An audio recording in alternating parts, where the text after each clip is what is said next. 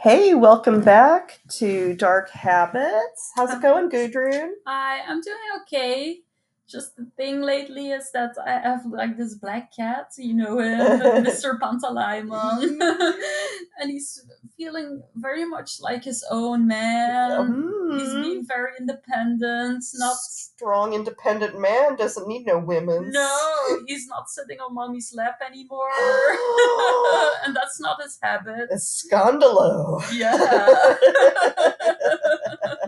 So he totally doesn't need you anymore. No, he's no. so over you. Yeah, he's outgrown me. Oh, Yeah. well, I mean, he's just found his own reality and it does not include you. So you can just fuck right off. Yeah, he's no longer a mommy's boy. Mama's boy. No longer mama's boy. Yes, we've been having our own cat drama, as you can only imagine, with a house that currently homes 9 cats because we had 2 little babies, foster babies, who were adopted.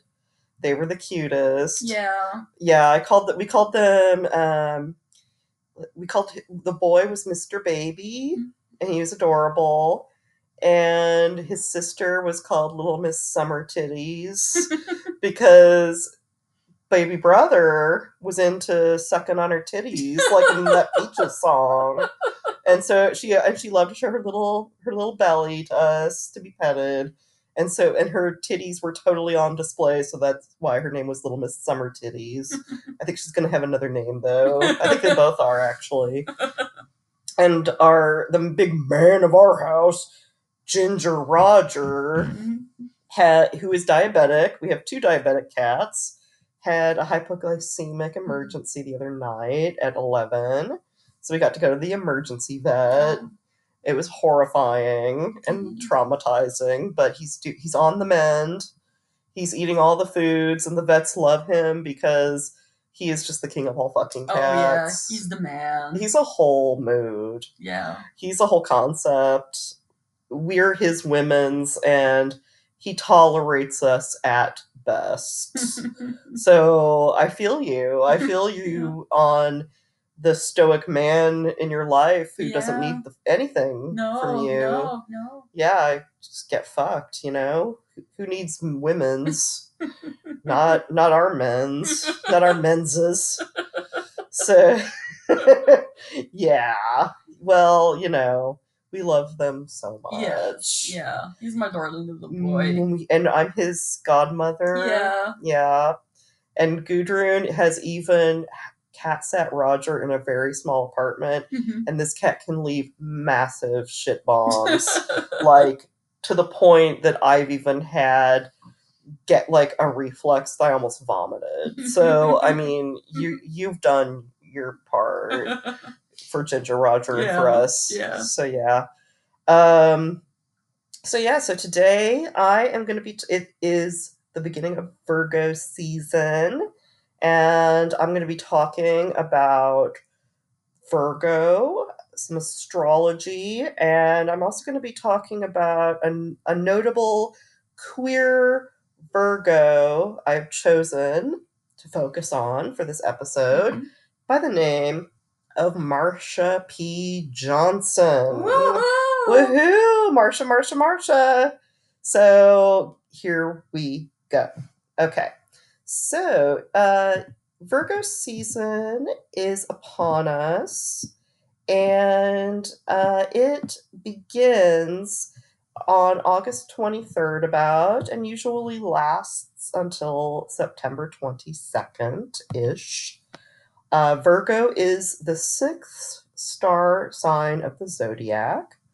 It's a mutable earth sign, and Virgo suns are famous for being grounded, stable, and hardworking.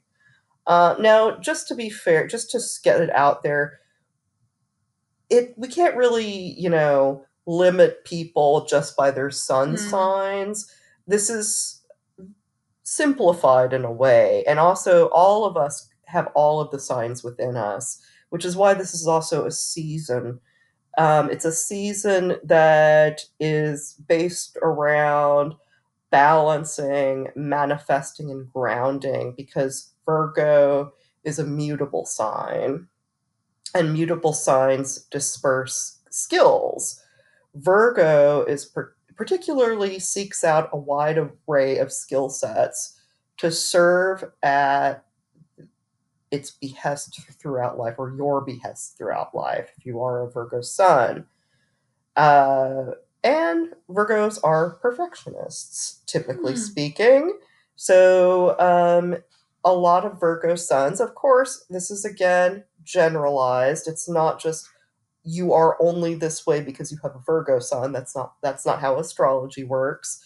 But if we're going to just go about the sun sign itself and what is representative in a Virgo life, perfectionism, for Virgos means finding life through perfecting their craft. Therefore, Virgo season brings with it the entry into autumn, where we begin to buckle down, get to work, and sort ourselves out for the remainder of the year. Um, Virgo is symbolized by the Virgin, the symbol of those who belong to themselves. So there's a lot of talk about what is the Virgin, and instead of relegating it to a patriarchal such thing, it's about self ownership and self determination more than being pure. And this self determinism is very essential to the Virgo spirit. Virgo is the priestess who heals, and this aids in paths of homeopathic healing, for example. Virgo is an expert at understanding the nuances of different systems, and this sun sign endeavors to employ energy toward um, those that pinpoint, clarify, and specify the problem and its solution. So Virgo suns are ruled by Mercury, and one of those people is Freddie fucking Mercury. So I think he was intentional when he decided on his stage name. Mercury is the messenger that disperses information. Mercury is typified by objective, rational thought and is also adaptable, flexible, and responsive. Mercury takes on much responsibility as it rules over learning experiences, telecommunications, computing, writing, information, language. And in the tarot, the Hermit represents Virgo in addition to the Page, 4, 5, and 6 of Pentacles. One of the key traits of the Hermit is humility, of which Virgo is known for. The Hermit is a reflective figure who has retreated back from day to day society to analyze and shine a light on the correct path to take. The Page of Pentacles represents Virgo, learning the spiritual path through servitude. The Pentacles depict the journey from internal spiritual reflection, nourishment, and then to abundance. Virgo's journey is the mastery of self nourishment, tending to loved ones, and the understanding of reciprocity. There is a certain purity and innocence to Virgo, and the hermit's monk like existence allows them to view the world with newfound childlike wonder. Virgo is also known as being resourceful, and the hermit lives off the land, guided by wisdom that is earned in solitude. So, Sun in Virgos feel most alive when they are devoting their attention to perfecting their work. They're never ones to rest on their laurels and settle for good enough. Mutable Virgo finds meaning in processing and applying knowledge and shines bright when they better perfect their craft. As Virgo rules the sixth house of legacy, lineage, and service, they are thought of as the humanitarians of the zodiac. This can lead to a tendency to prioritize others' needs over their own. Finding an even balance between honoring their own authenticity and needs as well is key for those with this sign. So they're earth signs, and earth signs are most in their element when they are accomplishing things that have a tangible purpose in the here and now. And Virgo is certainly no exception. When these serious souls are hyper focused on a job, they block out all other distractions. Sun and Virgos typically feel most at ease when working productively on something that's important to them. And Mercury's influence on Virgo results on them moving from one subject to the next, all the while getting caught up in amplifying every perceived flaw that they make, perfectionism. A distorted Virgo sun expels all energy on micromanaging while being hypercritical of everything. This results in Virgo missing out on all the wonderful surprises that come from creative spontaneity while over focusing on minutiae. So that's kind of the negative points here. Virgo's perfectionist tendencies frequently result in them being their own worst enemy. It comes as no surprise that they face monumental challenges in trying to quiet their own inner critic. Virgos must seek out fulfilling opportunities to pour themselves into in order to feel of use. They can learn to curb the influence of the constant inner critic by focusing on being of service to a cause or belief that they hold in great value. Engaging in small daily rituals helps stave off Virgo's perpetual performance anxiety. By creating a system of order, they will find relief in balancing their physical, mental, and emotional flows of energy. By focusing on small, achievable goals, their anxiety will be lessened. Overall, it is essential that Sun and Virgos pay attention to their energy storehouses.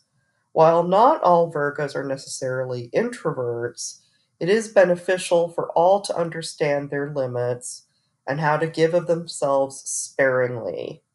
Taking time out to replenish those reserves will help Sun in Virgos to cleanse and clear in order to get back to business. So, all of these things, of course, are applied to Virgo, but they also can be applied to ourselves because these are all the major themes that we face during this particular time of year. So this is more just to give a general idea of where we're at right now.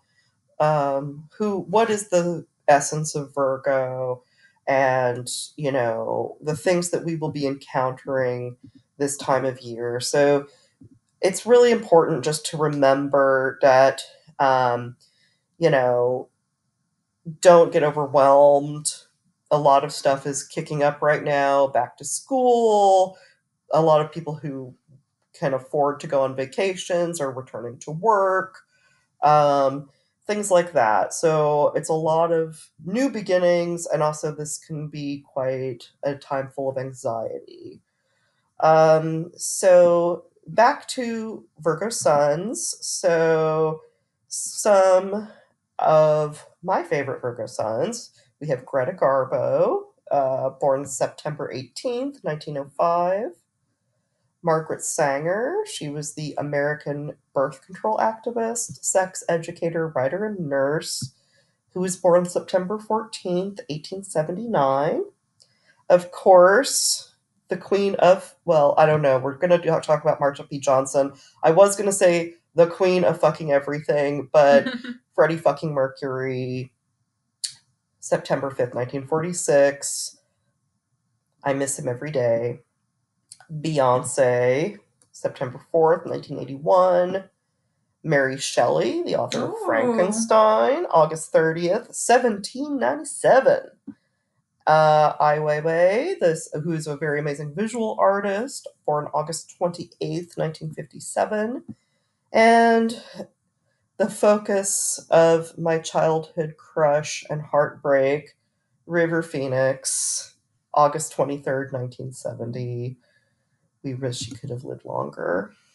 And speaking of people who we also wish could have lived longer, today I will be sharing the story of our queer queen, Virgo sunshine herself, Marsha P. Johnson. So, Marsha P. Johnson was born August 24th, 1945, in Elizabeth, New Jersey, as Malcolm Michaels Jr. She was the fifth of seven children to Malcolm Michaels Sr., a World War II veteran and assembly line worker for GM, and Alberta Claiborne, a housekeeper. They were a family of faith, and Marcia grew up in the Mount Tamon African Methodist Episcopal Church. Her faith would be a big part of her life. She started keeping a saint altar at home and always had one every place she lived for the rest of her life. Marcia identified as female at a very young age and started dressing in feminine attire by the time she was 5. But it was the 50s, and her parents were not happy about it. She stopped dressing in feminine clothing for a while because the boys next door used to, as she said, get fresh with her. So I also want to put in a note here, which I did not at the beginning. I'm sorry. So this will involve, I want to just put out a content warning. We will be speaking about sexual violence. There will be talk of homophobic violence, trans violence, and some rough language. So take care if any of those things are going to be a problem for you. So getting back into things. So as I was saying, she um, was harassed by the boys next door, and she was sexually assaulted when she was 12 by one of them. After this happened, she claimed that she figured that was just how life worked. And she said that being gay was like a dream rather than a reality. And her mother told her that being gay was like being lower than a dog. She avoided sexual activities throughout her teen years as both a consequence of the rape and the religious objections that were imposed on her. However, her mother Alberta also seemed to gradually accept Marcia's sexual orientation of a kind, encouraging her to find a billionaire boyfriend or husband to take care of her. So, I take that as it may. I guess she kind of, at one point, was just like, okay, this is who my child is. But it was always tenuous with her family, and even watching a documentary about her, some of her brothers and sisters and nephews were interviewed. They were pretty okay, but they also regularly referred to her with male pronouns, and sometimes they did switch, but it seemed like they're still not too comfortable about it. But I think that some of the family members obviously are trying. So be that, take that with it what you will. Anyway, she made it through high school, and upon graduation from Edison High School in 1963, she left for New York City with just $15 and a bag of clothes. She was homeless when she got to New York, and she slept in movie theaters when she first arrived in the city. In 1966, she eventually got a job waiting tables, and she began hanging out in Greenwich Village with sex workers and gender nonconforming people near the Howard Johnson Steakhouse on 6th Avenue and 8th Street. Howard Johnson Steakhouse will become an important detail here. So this is why I'm saying it. I think they're still around. I think like they were a thing. I know my family had at least a few fights at a Howard Johnson's in the 60s because my family could not go to restaurants in the 1960s without having a fight. So I'm pretty sure a few family fights in the Goodell family happened at a Howard Johnson Steakhouse. This is not about us, though. Anyway, so at this time, we're going to talk about some language, and when we go into historical figures who are queer, language is always something that needs to really be addressed. So at the time, terms such as transvestite and drag queen were self identifiers. These labels resonated with Marsha, who was on a journey of self discovery. She, still going by Malcolm at the time, she began to start presenting as her authentic self. And when she came out, she said, "My life has been built around sex and gay liberation and being a drag queen, as well as sex work." Marsha identified as gay, a transvestite, and a queen, sometimes calling herself a drag queen or a street queen. This was the parlance of the time up until really very recently. Um, when discussing her, these terms will come up used purely in context of the time. However, it is also worth noting that many of these terms probably shouldn't be used in a modern context unless otherwise specified as an individual identifier. Today, many find the term transvestite problematic as its original use was a psychiatric term for cross dressers, which was a term for heterosexual men who got a sexual thrill from dressing up in female clothing. So it was very pathologized. So nowadays, it's basically considered outdated and derogatory, though there are elders within the community who do still use this term to describe themselves.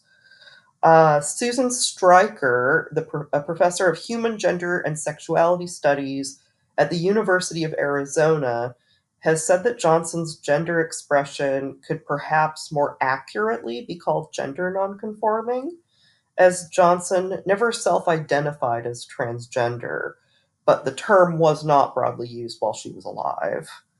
When referring to Marsha and her peers, you will find that I will refer to them as being trans or by the self identifiers they used for themselves. In addition, the term gay, as I'm going to use it, as it was used historically and as it is used in this space, is used with the intent that it refers to the greater LGBTQIA plus community, unless otherwise specified, and will be used synonymously with the word queer. That was the way it was. It still is. We still do to some extent still say this sometimes. Some of us anyway. So we'll go. So that's just to be clear. Initially, Marsha went by the name Black Marsha, later changing it to her drag name, Marsha P. Johnson. She used Johnson in homage, here we go, to the aforementioned Howard Johnsons on 42nd Street, with the P, which is amazing, standing for pay it no mind, which is a phrase she used sarcastically when she was questioned about her gender. Pay it no mind. I mean, I think it's a lot cuter than fuck off, which I like to use, but Marsha fuck off Johnson doesn't really sound so great. I think she was classier than I ever could be. So, hey, housing was precarious for Marsha, as it is for many trans people now, today, even, and especially back then. Oftentimes she was homeless, and her general means of financial income was through sex work. She spent a lot of time on Christopher Street in Greenwich Village. Lots of queer street people hung out there.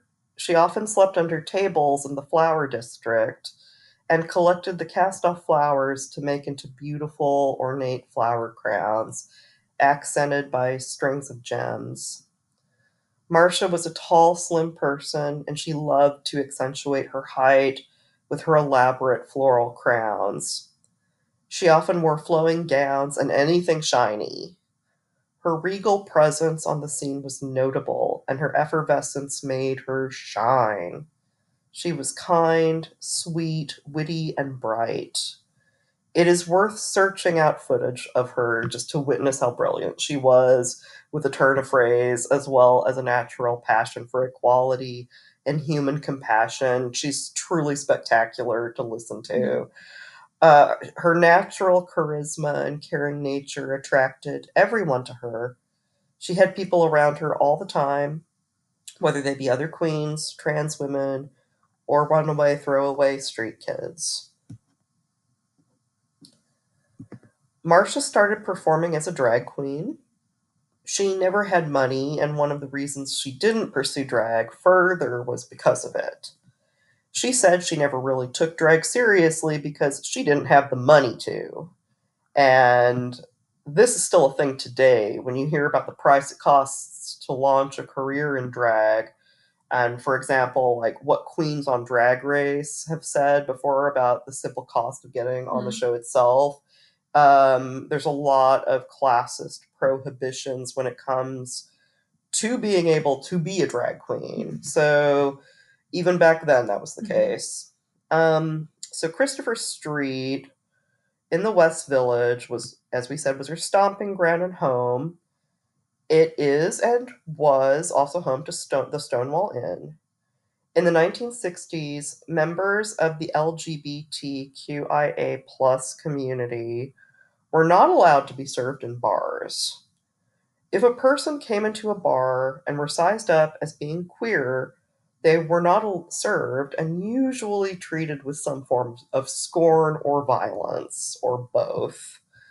Um, Underground gay bars were constantly raided because at that time being gay was illegal. You weren't allowed to dance with members of the same sex in public, and this would lead to arrest. If someone was found to be wearing clothes of what would be determined the opposite gender, they would face sexual deviancy charges. Many butch dykes and trans men of the time always kept at least three Mhm. pieces of female attire on at all times in order to not be charged with this crime. That was a law. Three pieces of what is of feminine attire, whatever that may be Mhm. called. Um, Bars could be fined or completely shut down simply for serving a drink to a queer Wow. person. And this was the standard. So, because of the fact that us queers had to really, really hide back then, um, there was, a market for LGBT spaces, and the mafia saw the need for the LGBTQIA plus community to congregate, and most importantly, they saw the dollar signs. In the time leading up to the Stonewall Uprising, virtually all queer bars in the city were run by the mafia. The Stonewall Inn was owned by the notorious Genovese or Genovese family. It was a private club that gave you two drink tickets and you signed a guest book to get in. This was all kind of security thing. This was all a mere formality, and it quickly became a popular gay spot. And at that time, drag queens weren't welcome at the gay bars. However, at the Stonewall, drag queens were allowed, albeit they were segregated, which is mind blowing. So, while the Stonewall Inn did exceptionally allow drag queens, many of whom would, by today's parlance, be considered Mhm. trans, gender ambiguous, and femme men, because they also any man who was too femme Mm. was also not highly sought after, and this is still the case today in the Mm. queer scene. Mm. Like, no fats, no femmes, no Yeah. Asians. That has been going on for a very long time, unfortunately. So they were relegated to the back of the bar, away from the main dance floor where you came in, and which was predominantly gay men and a few lesbians.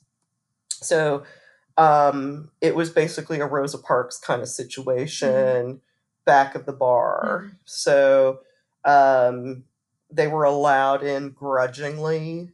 Um, in fact, there was a limit of two queens allowed in at a time. Mm.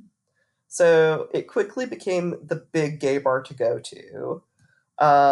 However, too many femmes, get the fuck out. Mm. So shitty. And in many ways, the Stonewall Inn was considered safe because the crooked cops would inform the mafia when the raids were going to happen. And they would plan accordingly, and they would either close the club on that night or close it early or have previous plans so no one gets caught. Mm. Other times, so sometimes they would flash the lights to notify patrons if there was a raid, and people would Mm. flee. So here we go. June 28th, 1969. Police showed up unannounced. More raids had been happening all over the city. The city's queer community had seen the closures of several popular bars and was feeling hounded and completely fed up with the constant harassment by the cops. The police had stopped relying on tip offs from the mafia. The mafia was now driven towards blackmailing wealthy, closeted gays, which was more lucrative than the sales from alcohol at the gay Mm. bars. So, since the bond between the cops and the mob had been severed, the cops were now drilling down on queer establishments across the city. And Stonewall was not the first one to be raided and shut down. Um, so this is a kind of a well-known legend. Uh, so one factor that many say played into the civil disobedience that followed was the death of actress Judy Garland. Mm. Her funeral had taken place the day before, and the singer had long been and remains to be, if you ever see Jinx Monsoon's Mm. impersonation of her, do it. It's amazing. A queer icon. However, according to Olivia Waxman from her article in Time magazine, quote, Charles Kaiser's 1997 book, The Gay Metropolis, has been credited as one source that popularized the theory that heightened emotions over Judy Garland may have contributed in a significant way to the outcry at Stonewall Inn hours later. No one will ever know for sure which was the most important reason for what happened next: the freshness in their minds of Judy Garland's funeral, or the example of all the previous rebellions of the 60s: the Civil Rights Revolution, the Sexual Revolution, and the Psychedelic Revolution, each of which had punctured gaping holes in crumbling traditions of passivity, Puritanism, and bigotry, he wrote. One of the several controversial aspects of the 2015 movie Stonewall, if there's so many, I don't even get started, was the fact that it promoted the idea that Garland's funeral led to the Stonewall Uprising. Even the 2017 Magnetic Fields song, it's a great song, just saying. 69, Judy Garland, starts off, the first brick the drag king threw to draw blood from the boys in blue said, here lies Judy Garland on it. It flew through historic air. It's a fucking great song. Let's just give them that. Anyway, but experts on LGBT history say there isn't enough to prove that Judy Garland's funeral specifically fueled the Stonewall Uprising.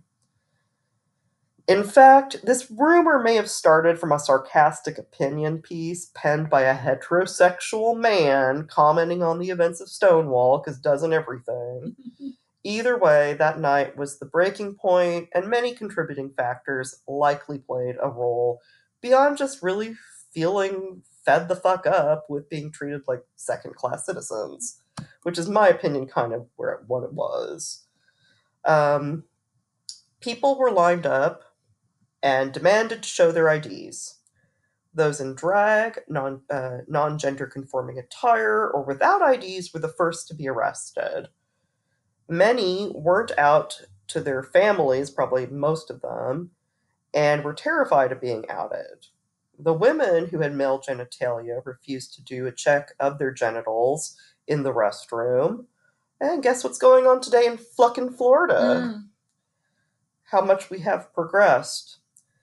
People around the area and people who were at the bar started to fight back against the police. While people were waiting outside for a wagon to haul them away, those being held for arrest, as well as others outside, began to push back against the cops. Police became outnumbered. People started singing "We Shall Overcome" and yelling "Gay Power." So this is another person who will be covered in our astrological queer notable people. That just rolled off the tongue right very well. Storme de la Verrie, a biracial lesbian known as the guardian of the lesbians in the village, was arrested. And if anyone could serve not the one energy, it was fucking Storme. Don't fuck with Storme. This is a side note to Marsha's story, but it needs to be said. As they pushed her through the crowd, she fought back. She got free several times. She fought 4 cops, swearing and shouting for over 10 minutes by herself. Bleeding from the head, she looked out to the crowd and she yelled, "Why don't you guys do something?" And then the crowd surged, overpowering the police. Later, when interviewed about Stonewall, and I find this very important, Storme said, "It was a rebellion. It was an uprising. It was a civil rights disobedience. It wasn't no damn riot." So there's a lot of stuff out there that is like hashtag Stonewall was a riot, or the first Pride was a riot, and it's like, well, maybe rethink that. I don't know. I like it, but at the same time, this when I hear this, it kind of makes me think, why don't we start talking about a civil rights disobedience? Yeah. Because, you know, let's listen to our elders. That's just the way I look at it. So, badass Stormy got things really going, just from this incident. So the crowd started throwing pennies at the cops, yelling, "Pay them off," which was in reference to their mob ties. The crowd overpowered the police, who ran for cover, taking shelter inside the Stonewall Inn. So the crowd overturns cop cars, they throw bottles, and someone tries to set the building on fire. Because, no one knows if it was the police or the protesters who did it, but everyone survived, so no harm, no foul. Near the inn, there was a construction site with piles of bricks, which people then started hurling. And no one knows who threw the first brick, but it seemed to be everyone at the fucking same time because everything had just come to a head. You can never tell. There's this whole thing mythologizing who threw the first brick. It's like focus on something else. Anyway, so 23-year-old Marsha hears what's going on, and then she goes uptown to get her friend Sylvia Rivera, who is another person who we will be talking about. Because there are so many people involved in this who are amazing. So they arrive at the Stonewall around 2 a.m., which was about an hour since the insurgents began. And at that point, it was still on fire. The girls joined in, and according to eyewitnesses, flame queens, which at that time, flame queens meant femme queens, hustlers, and gay street kids were the instigators throwing projectiles because, frankly, they had nothing to lose. And they were also victimized by the police. Another said, all I could see about who was fighting was that it was transvestites, and they were fighting furiously. It has been reported that the crowd formed a kick line, like a chorus line, with a group of queens singing and kicking while keeping the police forces at bay. I think it's pretty true, but let's just say it is anyway. And I think it is actually true. They did do that. And it was pretty legendary because it was only the first time that cops had actually been forced back at at what would be called a riot, and it was by the gays. Okay. So 13 people were arrested. Some ended up being hospitalized, as well as 4 cops. The bar was destroyed. Rumors started flying around about who started the fight. And some blame was bizarrely put on a student Democrat group. Like, that's giving the Democrats way too much credit. I don't, even back then, Dems are not the most in your face, I would say. And that was just, and of course, not bizarrely on the Black Panthers because, black. But the word was out internationally on what had occurred that night in Greenwich Village, and more gay liberation actions began to pop up globally in the following year. Not immediately, but in the following year. So, for 5 days following the resistance at Stonewall, there were marches, gatherings, and actions. And overnight, it had become that people who had to hide in the shadows were suddenly out. The LGBTQIA plus community had taken over Christopher Street. And Marsha came back on the second night with her friends. I love her friends' names, and I'm sure they were also just as amazing. Zaza Nova and Jackie Hormona. Jackie Hormona. Chef's kiss. Marsha climbed a light post, dropped a bag full of bricks on top of a car window, smashing it. And she was living. So Marsha and her friends joined the chorus line against the police again. And just totally went right in. They were all there fighting. As they mentioned earlier, the trans femmes were like kicking fucking ass. And however, of course, not all of the community was into the Stonewall Uprising.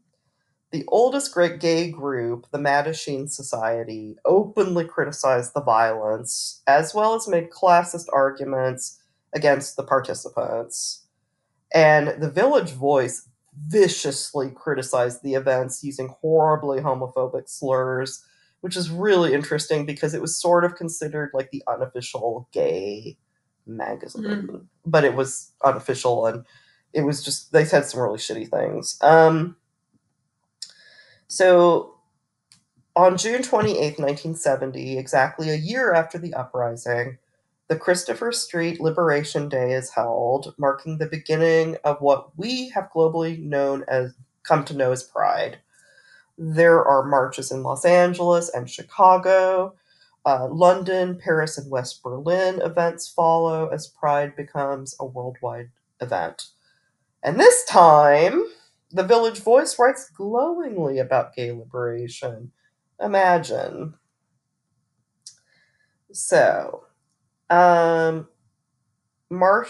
and Sylvia were passionate advocates for gay liberation, as it was called, and were at the center of things. They continue to really fight. Many queer organizations blossomed after Stonewall. Marsha joined the Gay Liberation Front and became active in the Drag Queen Caucus. There should always be a Drag Queen Caucus in everything. I just need to say, bring it back, especially for the next election. She marched in the first Gay Pride rally, which was then called the Christopher Street Day Liberation Rally after the Stonewall Uprising. So she participated in sit-ins and other actions with various groups. and she decided to join Sylvia's STAR group. So, STAR was an acronym that stood for Street Transvestite Action Revolutionaries. And STAR quickly became active in various gay liberation events. They were a big presence. In 1973, the organizers of the Christopher Street Parade didn't want her and other trans women marching at the front, so they were relegated to the back of the parade. They stated that they didn't want drag queens at their marches as they were giving them a bad name. Yet again, racism and classism shits on the parade. And this, of course, was far from acceptable for the likes of Johnson and Rivera, who made their way to the front of the fucking parade, front and center. So they created their own fucking parade. And I like to also just say, from the get go, the pride parades have always been hugely problematic. Yeah. From the very get go. Yeah. It's incredible. Yeah. And it's sad. It's bullshit. Anyway, so Marsha and Sylvia decide to go on to create Star House, which was a housing shelter for queer trans street kids. They had no money, so they made a deal with a mafia guy named Michael Umbars to get the place. And this again all just goes to show how much the gay community and the mob were connected. They had to be because they couldn't go through regular avenues, because trying to source housing through the conventional route just wasn't an option. Not for people in their situation. It wasn't possible. And it wasn't possible for many queer people, and the mob provided. So there you go. So this fucker owned this dilapidated building, and they got cheap rent in exchange for fixing it up, which they renovated. And at Star House, they were able for a time to house transgender youth, give them small amounts of money, advocate for their rights, and feed them. Marcia thought of herself as the assistant to Sylvia on the Star Project and always made sure to credit her for it. Sylvia thought of Marcia as her mother. She was the first person to take her under her wing when she'd arrived on the streets of New York at 11 years old. Residents called Marcia the Queen Mother, and she became their drag mother and referred to them as her children, which, don't worry, it's just really sweet and not culty. It's cute. This has since become parlance in queer spaces, particularly in the drag scene. Unfortunately, Star House was short lived because asshole Mike kicked them out for not being able to pay the rent, and the money Sylvia and Marcia made turning tricks wasn't enough. So they were attempting to house queer youth while making money off of sex work. I mean, it's just amazing. Marcia struggled with her mental health. She spent time in psychiatric hospitals, especially through the 70s. She was going through severe PTSD from all the activist work she'd been involved in over the years and the subsequent arrests and violent encounters with police and bigots, both really. One and the same. Anyway, she said that at one point she'd stopped counting the number of times she was arrested. She'd even been shot, and but the activism kept her going. So even in her darkest times, the activism really kept her going. And she joined this group, Hot Peaches, which was a theater group focused on queer culture. And they traveled doing these shows, and she got to go to Europe and travel around, which is really cool. And in 1975, she posed for Andy Warhol in a Polaroid based series called Ladies and Gentlemen. However, she wasn't particularly famous during her lifetime. However, she became like a living legend. She was a person about town, and this is Yeah. Anyway, so once she and a friend went to an art gallery so she could show a friend the picture that Andy Mm, Warhol took, and they were kicked out based on the fact that they were mm, obviously trans straight mm, women, because of course. And I think that in the 80s, in a lot of ways, things picked up for mm, Marsha. So she was a living legend by that point, and she rode in the front of the 1980 Pride Parade in the mm, front car, mm, which, as she deserved, in the place she deserved to be. And between 1980 and the time of her death, she lived with her good friend Randy Wicker. When Randy's partner David was dying from AIDS, Marcia became his primary caregiver. This led to her caring for various friends and victims of the virus. She continued to dive into work in grassroots organizations, especially to assist in the AIDS epidemic, continuing her care and advocacy for victims, as well as being involved in ACT UP.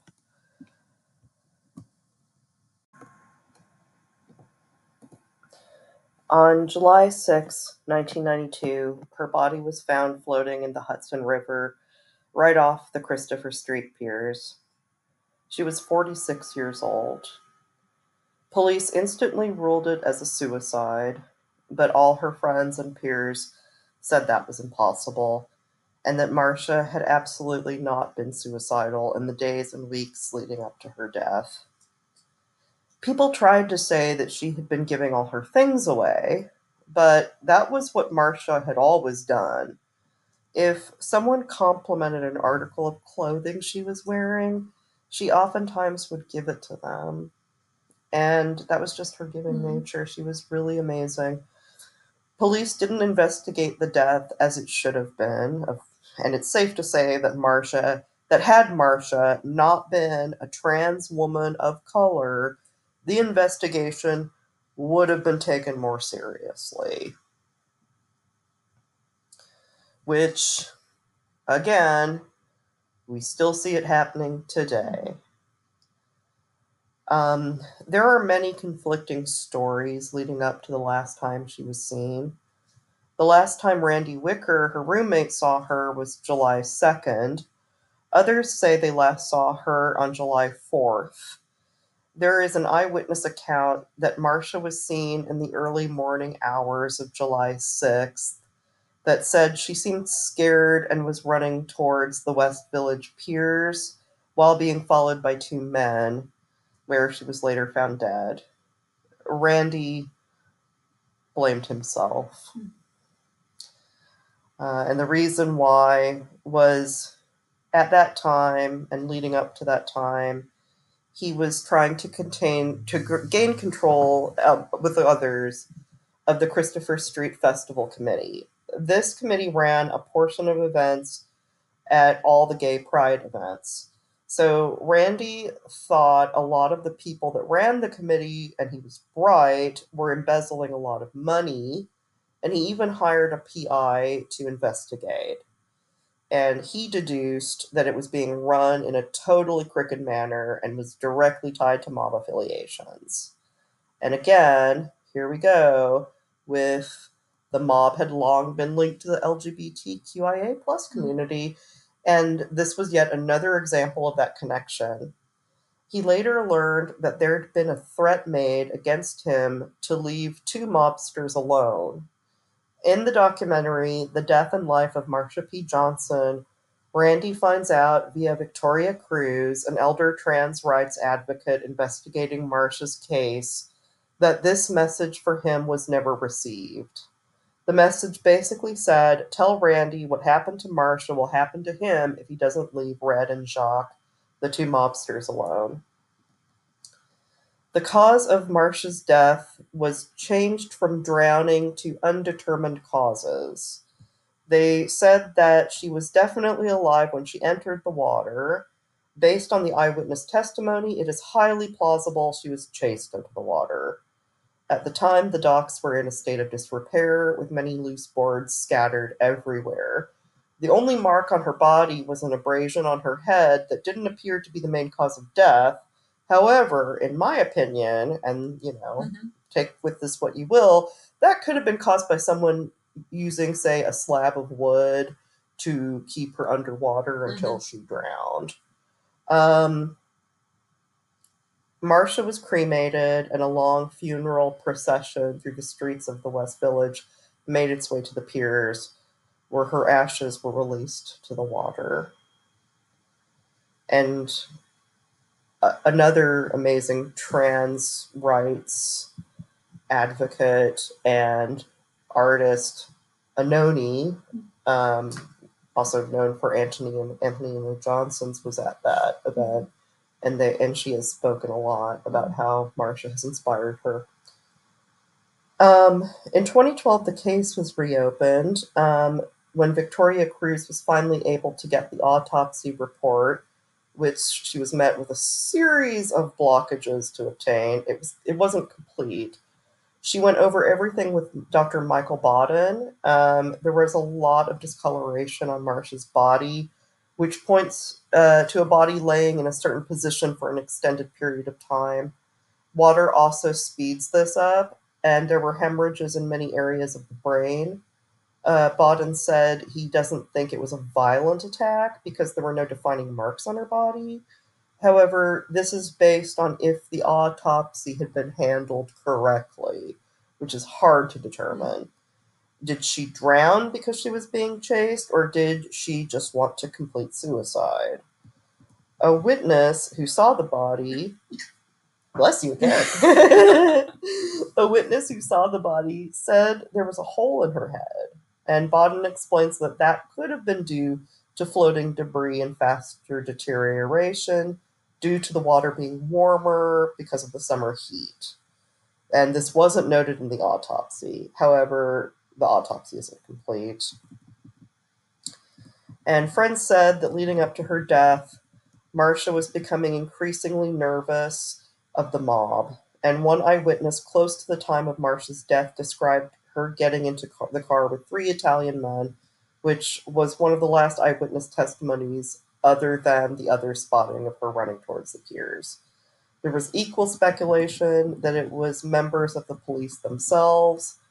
Either way, it's likely to speculate that both were connected. Marsha's legacy lives on today. She has become an icon for queer, especially trans liberation. The latest generation has particularly raised the banner high on her behalf. The Marsha P. Johnson Institute, that protects and defends Black transgender people, has been created, and her story matters, and it matters that we share it, no matter how many times that is. But no story really does justice to this larger than life, beautiful soul who we as a community are privileged to count amongst us. And I'm just going to close out with anytime respectability politics, racist injustice, homophobia, and transphobia rear their heads, it's up to us to tackle it head on, to channel that Marsha spirit. And if anyone has the nerve to relegate trans and queer people, especially trans and queer people to the of color, to the margins, it's up to us to take our rightful place at the front and make our own damn parade. And that's in honor of Marsha P. Johnson. May she rest in power. Nice. Wow. That was such a riveting tale. Thanks. Yeah. I knew a bit about the history, especially concerning the Stonewall riots, or not riots, but civil acts of disobedience. But I didn't know her story that well, so it was really nice to hear. Yeah, very interesting. Thank you. Yeah, I had. I knew basically, about Marsha P. Johnson going into this, but I learned a lot more. I'm also, she was a very spiritual person.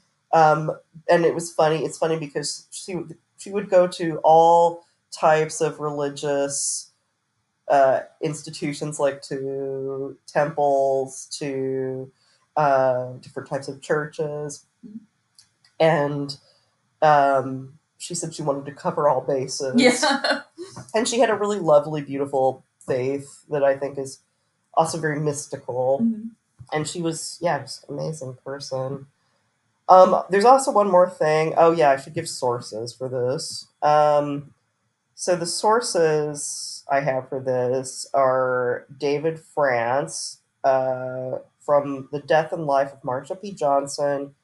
It's a film from Public Square Films made in 2017. Um, I also listened to an episode of Morbid, The Life and Mysterious Death of Marsha P. Johnson, Daisy Egan podcast, This Strange and Unexplained with Daisy Egan, Marsha P. Johnson, Hard Work Being Beautiful, Stonewall and Marsha P. Johnson on True Gay Crime, Village AIDS Memorial, Marsha P. Johnson's connection to the Village AIDS Memorial, Olivia Waxman, Some People Think Stonewall was triggered by Judy Garland's funeral. Here's why many experts disagree, from Time Magazine. And Jeffrey Iovonone, I think I said that right. Should Netflix viewers boycott the death and life of Marsha P. Johnson, from Medium.com. One thing I want to say is, while I was very happy to be able to watch the documentary by David France that's on Netflix, I would like to also point out that there is a big controversy about it. It happened when it first premiered. I haven't seen the film because it's hard to find. I'm in Belgium, which is called Happy Birthday Marsha, made by a trans woman, and she has accused David France of stealing her material, and I want to point that out. So if you want to watch The Death and Life of Marsha P. Johnson, in a way that is free and he doesn't get money from it, go ahead and do that. I still think it's really worth seeing, but I do believe her. So just consider that with a grain of salt. Yet another trans woman being used. So that being said, yeah. But yeah, I felt like I really learned a lot about her. And also really more about Stonewall. Yeah, and queer history, and in general. Mm-hmm. And a certain frame and time at that moment. Absolutely, yeah. And and I was really fascinated learning more about Stonewall because I thought I knew the story, but there was so much mythologizing behind Stonewall and about who threw the first brick, and there's stories that Marsha was at Stonewall when the raid happened, which wasn't the case. And also stuff about Sylvia Rivera, but one thing that does shine through is the accounts of Stormé Delivery, which has always been consistent.